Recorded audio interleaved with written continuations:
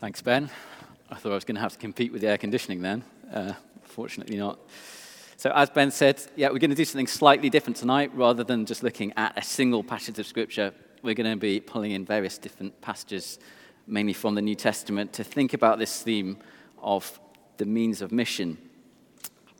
Those passages are going to come up on the screen, and also you might find on your seat there's a sheet of paper here that also has the passages on.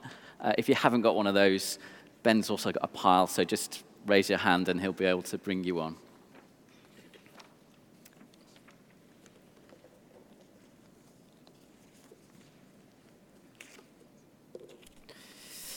Now, in June 2003, a group of 6 British soldiers were killed by a mob while defending a police station some 120 miles north of Basra in Iraq.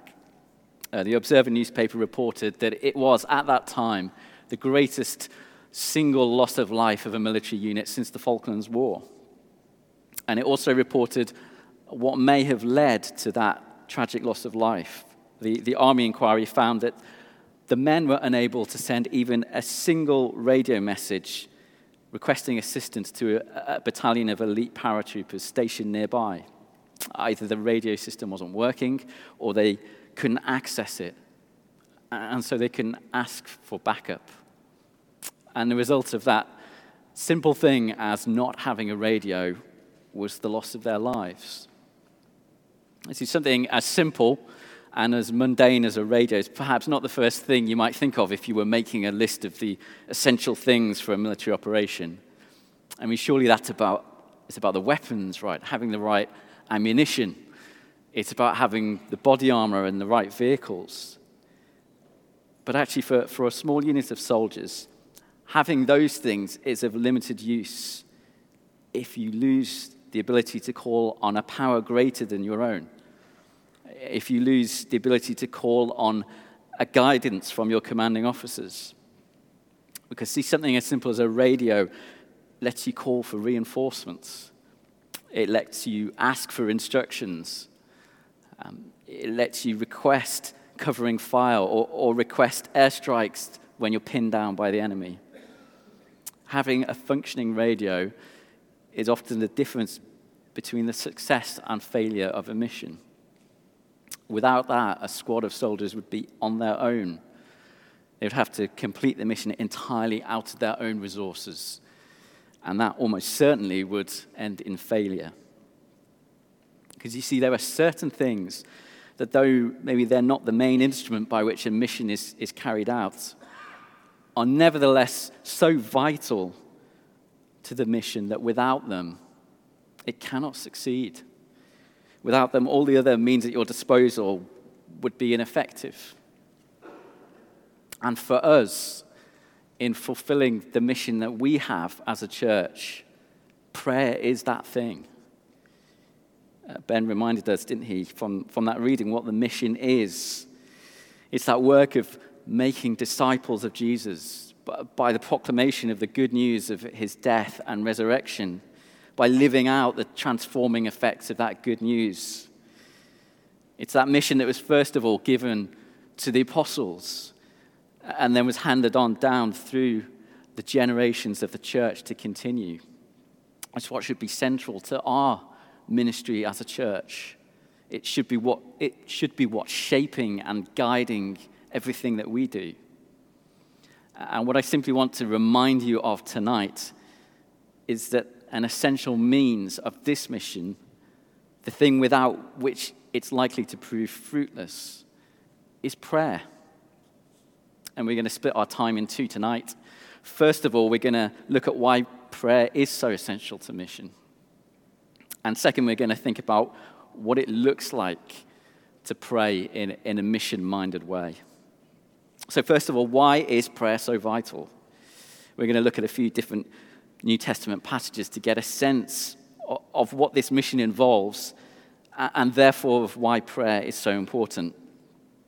So first passage, here's Paul, one of the apostles, one of the original group of people commissioned by God to this task, writing to Christians in Ephesus. And he says, "As for you, you were dead in transgressions and sins, in your transgressions and sins in which you used to live, when you followed the ways of this world and the ruler of the kingdom of the air, the spirit who is now at work in those who are disobedient. So in this passage, Paul is reminding those believers in Ephesus of what state they were in before they came to Christ. They were dead. I mean, it's a kind of strange kind of death because it talks about them living and following the ways of this world. In fact, it's the worst kind of death. They were spiritually dead. That's what people are like by nature. And if there's one thing we know about dead people, it's that they can't do anything for themselves. Dead people can't hear. Dead people can't see. Dead people can't even respond to good news. And if there's a second thing we know about dead people, it's that human beings don't have the power to make them alive again. You see, this mission is to make disciples of people who are spiritually dead, people who are unable to rouse themselves from their spiritual stupor, people who don't even have the life in them to respond to the best news in the world if it was flashing in front of them in a giant neon sign. So that's the first thing about this mission. It's to people who are spiritually dead. But we get a hint of something else in this passage, don't we? We see that there's an opponent, someone who's exercising influence and sway over people. This passage describes him as the ruler of the kingdom of the air, the spirit who's now at work in those who are disobedient. Here's another passage from later on in this same letter to the Ephesians. Put on the full armor of God, so that you can take your stand against the devil's schemes. For our struggle is not against flesh and blood, but against the rulers, against the authorities, against the powers of this dark world, against the spiritual forces of evil in the heavenly realms. See, we're not in peacetime.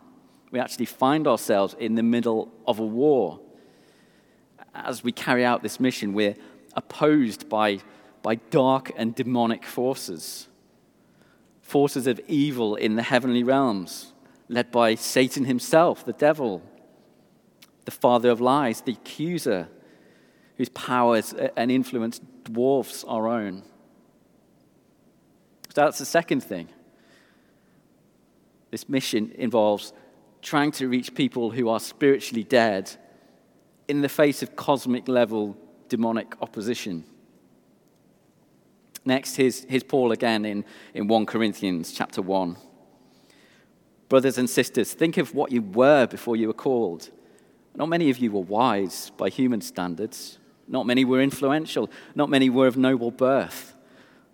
But God chose the foolish things of the world to shame the wise.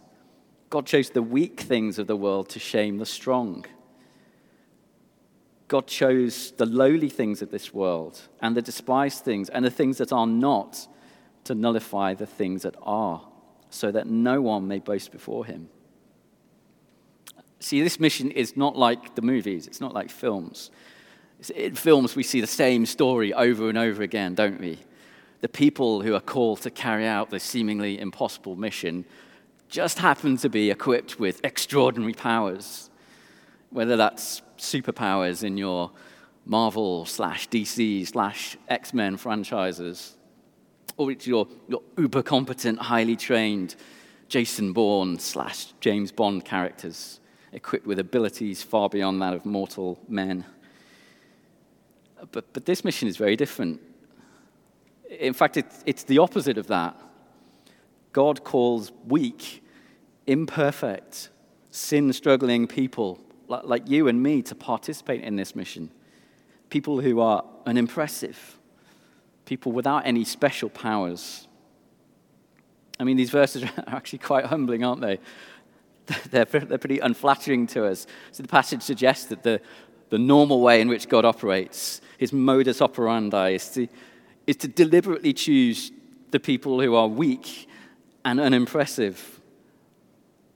It's like he went through the CVs and deliberately picked out the worst ones. So you get the picture.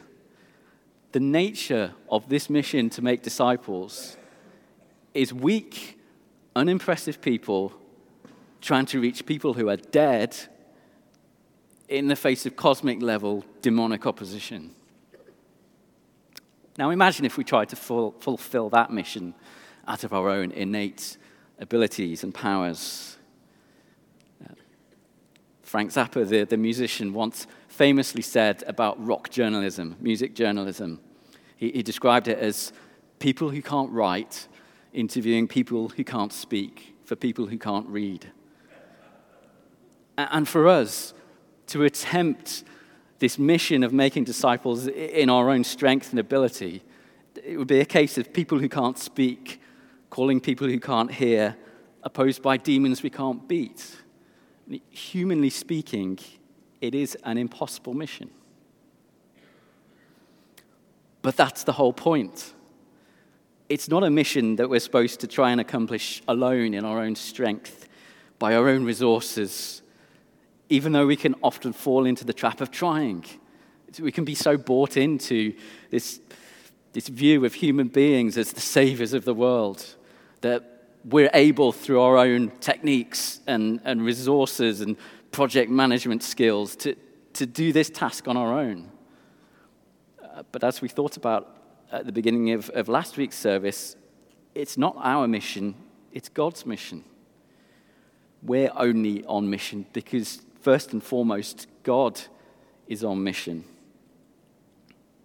Because he has a plan to save rebellious people that he's been working out ever since our first ancestors fell. Listen to what he says in Isaiah. The Lord will lay bare his holy arm in the sight of all the nations, and all the ends of the earth will see the salvation of our God. God himself has rolled up his sleeve and bared his mighty arm to save and redeem. He's working out his mission. We see that supremely, don't we, in God the Son himself taking on flesh, stepping into our world, dying in our place for our sins, and rising again for our justification. He's promised to save a people as numerous as the grains of sand on the seashore or the stars in the sky. And he promises that he will complete this task. Remember the sentence right at the end of the Great Commission that Ben read. Surely I am with you always, to the very end of the age. You see, our Lord doesn't leave us alone to take on this task. He sends his Spirit to transform us, to empower us to endure faithfully in it. He gives his believers gifts for ministry and service through his Spirit. And the Holy Spirit is at work in the world doing those things that we cannot do, convicting of sin, bringing new life so that people can respond to that glorious message of hope in Jesus, giving sight to the spiritually blind and hearing to the spiritually deaf. We cannot change people's hearts. That is not in our gift. For that, we are utterly reliant on God. We're called to plant and to water, but it's God who gives the growth. We can't stand in our own strength against the devil, against the evil one, but in Christ, God gives us armor for the fight. And that's why prayer is so vital in this mission. Because prayer is the thing that brings together weak and needy people with the awesome creator power of the living God, who has rolled up his sleeves to save, who delights to work through us. Prayer is the expression of our utter dependence on him. It's the power that moves the arm of God. John Piper, the pastor, says that prayer is like the walkie-talkie on the battlefield of the world, by which we call upon the living God for guidance and supply and reinforcement and protection. And God, in his sovereign wisdom, has chosen to build his kingdom in the world through weak people who constantly and continually rely on him in prayer. I love what Ben and Emily Clark said in their latest newsletter. I'm sure a number of you get it. They said this: "Who indeed can understand the ways of the Lord? He doesn't need us, yet he calls us anyway. Why? Because in his plan, his glory will ultimately shine all the more brightly through weaker vessels like us." Prayer is the indispensable means for mission. And actually, if you survey the New Testament, if you look through it, you'll see that prayer is this constant thread that's running through the inauguration of God's kingdom. I had an entirely extra point to this sermon, taking us through the New Testament to show you that, but I realized that then this would be the longest sermon in church history. So I'm going to try and give you the condensed 2-minute version of it, the double espresso version. So first of all, looking at Jesus, we see prayer at every key stage in his ministry. When he's baptized, Luke records it's as he's praying that the Holy Spirit descends like a dove on him, that he's declared to be the beloved Son of God in whom the Father is well pleased. As we saw in Mark recently, when the overwhelming popularity of his healing ministry threatens to pull him away from the work that he came to do, the work of preaching the good news of God's kingdom, what does he do? He withdraws to a desolate place and he prays. And he's able to resist that pressure and carry on with his true mission.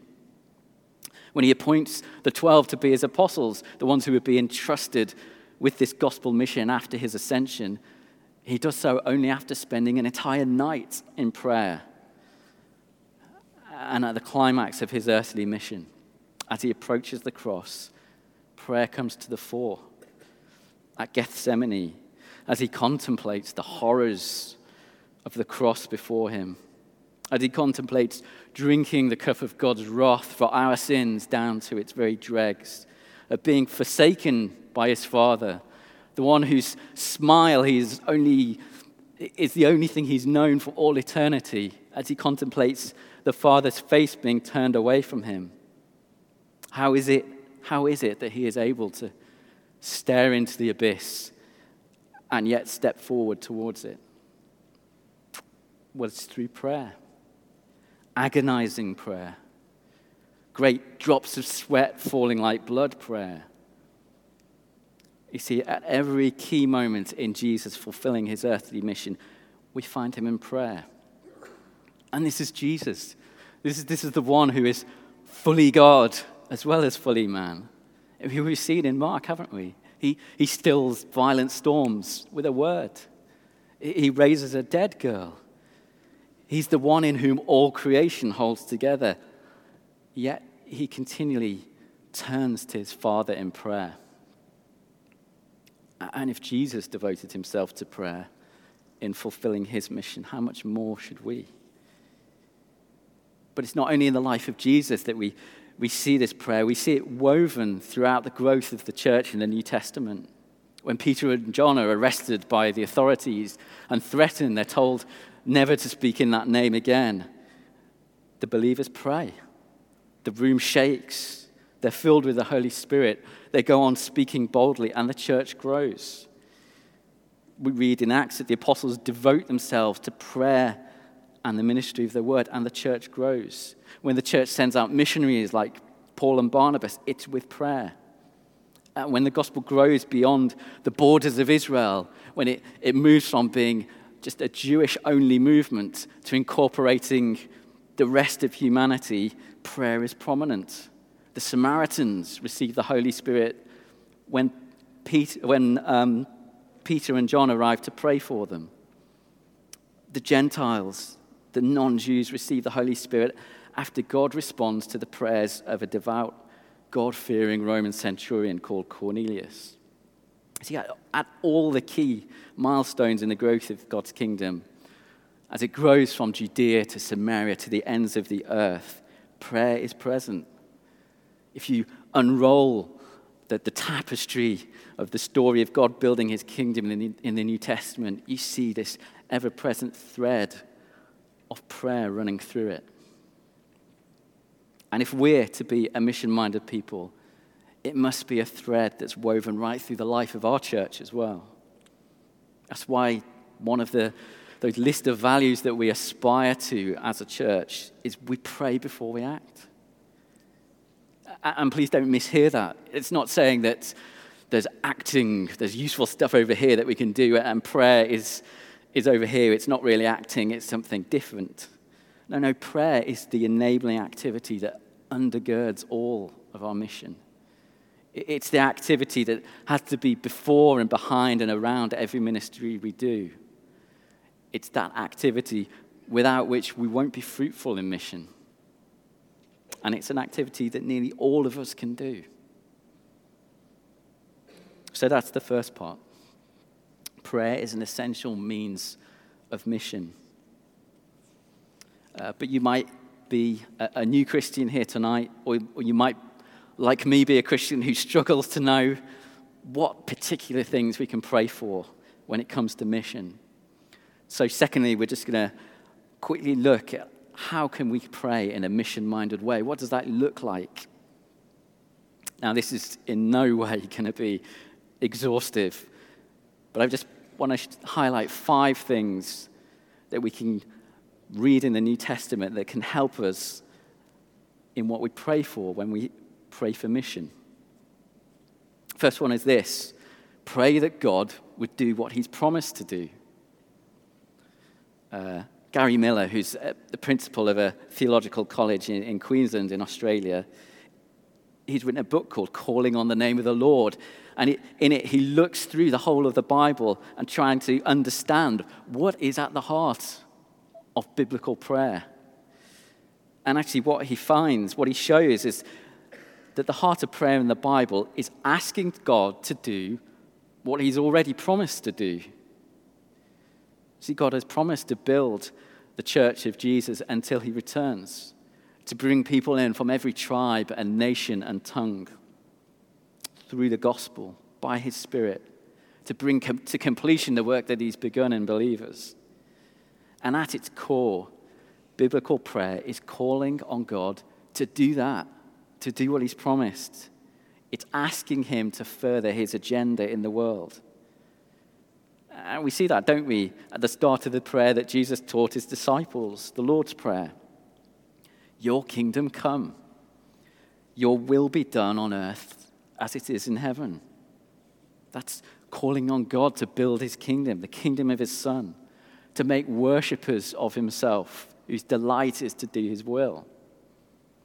So, number 1, calling on the name of the Lord, asking him to do what he has promised, is at the heart of missional prayer. Number 2, pray that God will raise up workers for the harvest field. There's actually only 2 places in the Gospels where Jesus tells his disciples the contents of what they should pray. The first we've just thought about, it's the Lord's Prayer, the one that everyone knows. But what we don't often give as much weight or attention to is this one. Here it is in Luke's account. He told them, the harvest is plentiful, but the workers are few.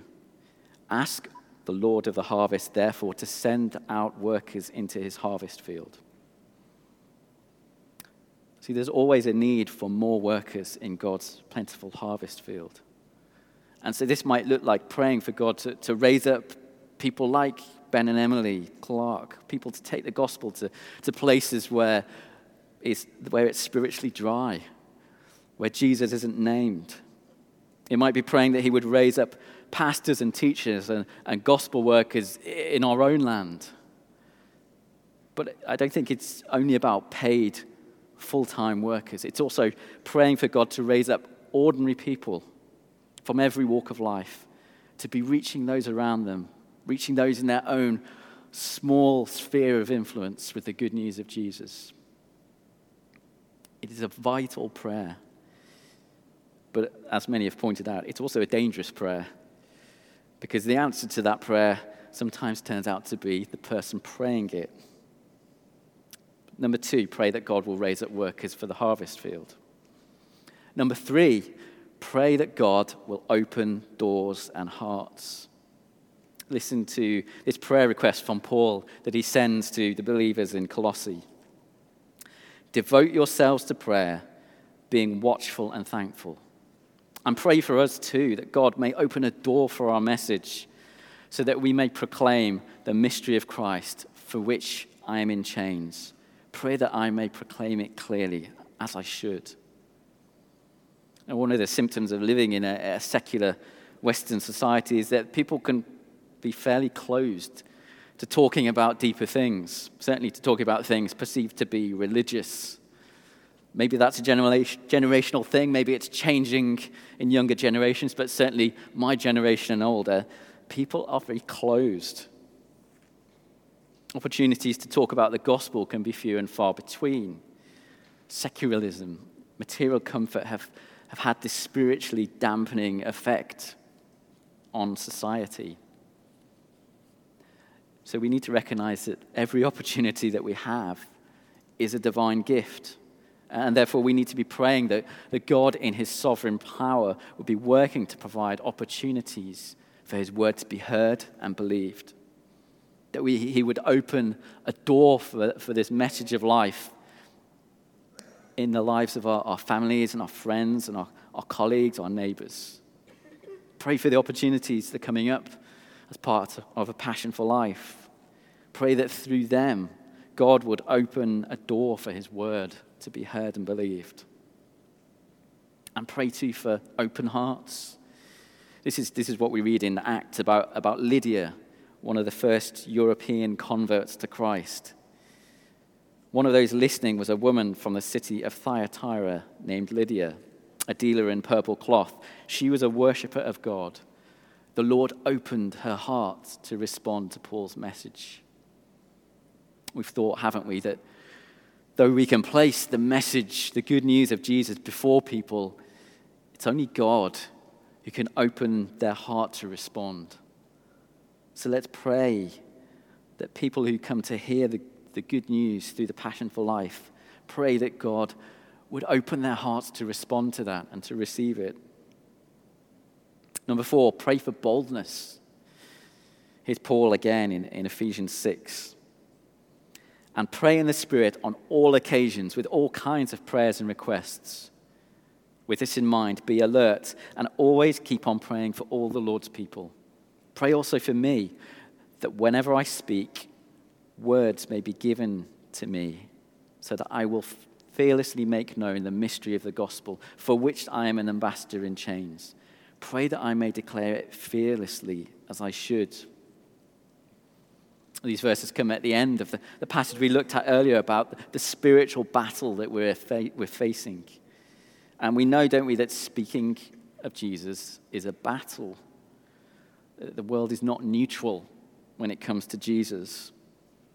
As Rico Tice puts it, speaking of him involves crossing a pain line, putting yourself in the place of potentially being rejected or ridiculed or mocked, of losing friends, or much worse if you're living in many of the countries of the world today. So there's a fear that stalks our attempts to share the good news. For me, it's fear of man. Fear that I will be thought less of. Fear that people will think I'm an idiot. Fear that people will react angrily. If ever there's an area that we need to be praying about today, praying for, it's for boldness. So pray for your leaders. Pray for those in ministry whose full-time calling it is to declare God's word. Pray that in a society where increasingly there might be consequences for faithfully proclaiming the whole of Scripture, that they would have boldness to do so. And pray for each other that God would deliver us all from fear of man and give us boldness to speak up for him. Finally, number 5, pray for the unity and Christ-likeness of the church. One of the things that you can't miss if you look through any of Paul's letters in the New Testament is his prayers for the churches, for the people that he's writing to, that they would grow into full maturity in Christ, grow in love for one another and knowledge of God. And now you might be thinking, okay, well, but what's that got to do with mission? But in fact, it's critical for mission. Why? Because the local church, despite it being a collection of forgiven sinners, is God's chosen and most effective way of reaching the lost.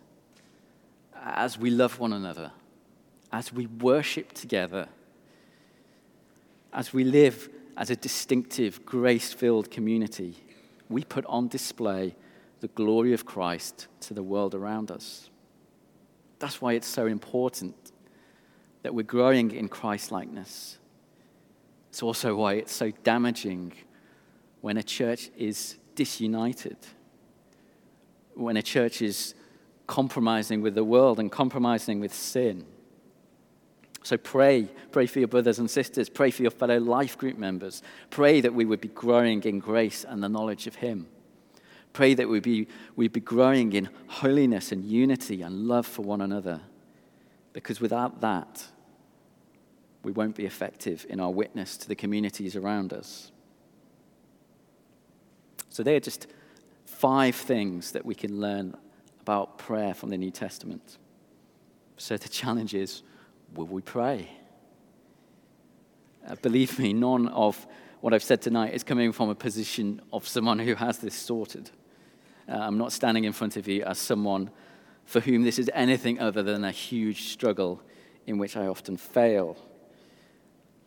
And the reality is, it is going to be a struggle, because our enemy fears the power of prayer more than almost anything else. And so the main thing he strives to keep people away from, because prayer is an essential means of mission. So my prayer is that we would be increasingly a praying church. Will you join me as I pray?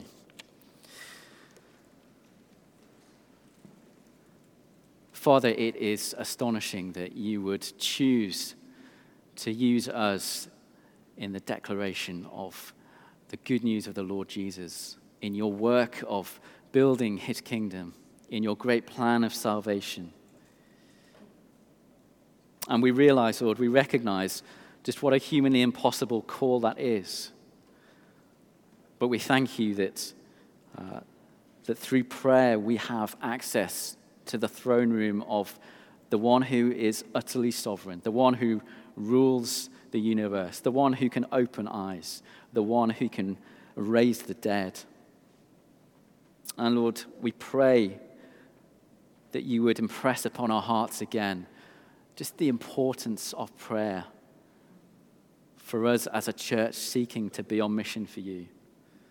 Lord, we pray that you would help us to pray. Father, we pray that you would empower us and strengthen us so that we might be faithful to this mission that we've been called to. We pray that you would work through us in all our weakness, in all our inability, for your glory. In Jesus' name, amen. Well, as the music starts, we're going to stand and sing together.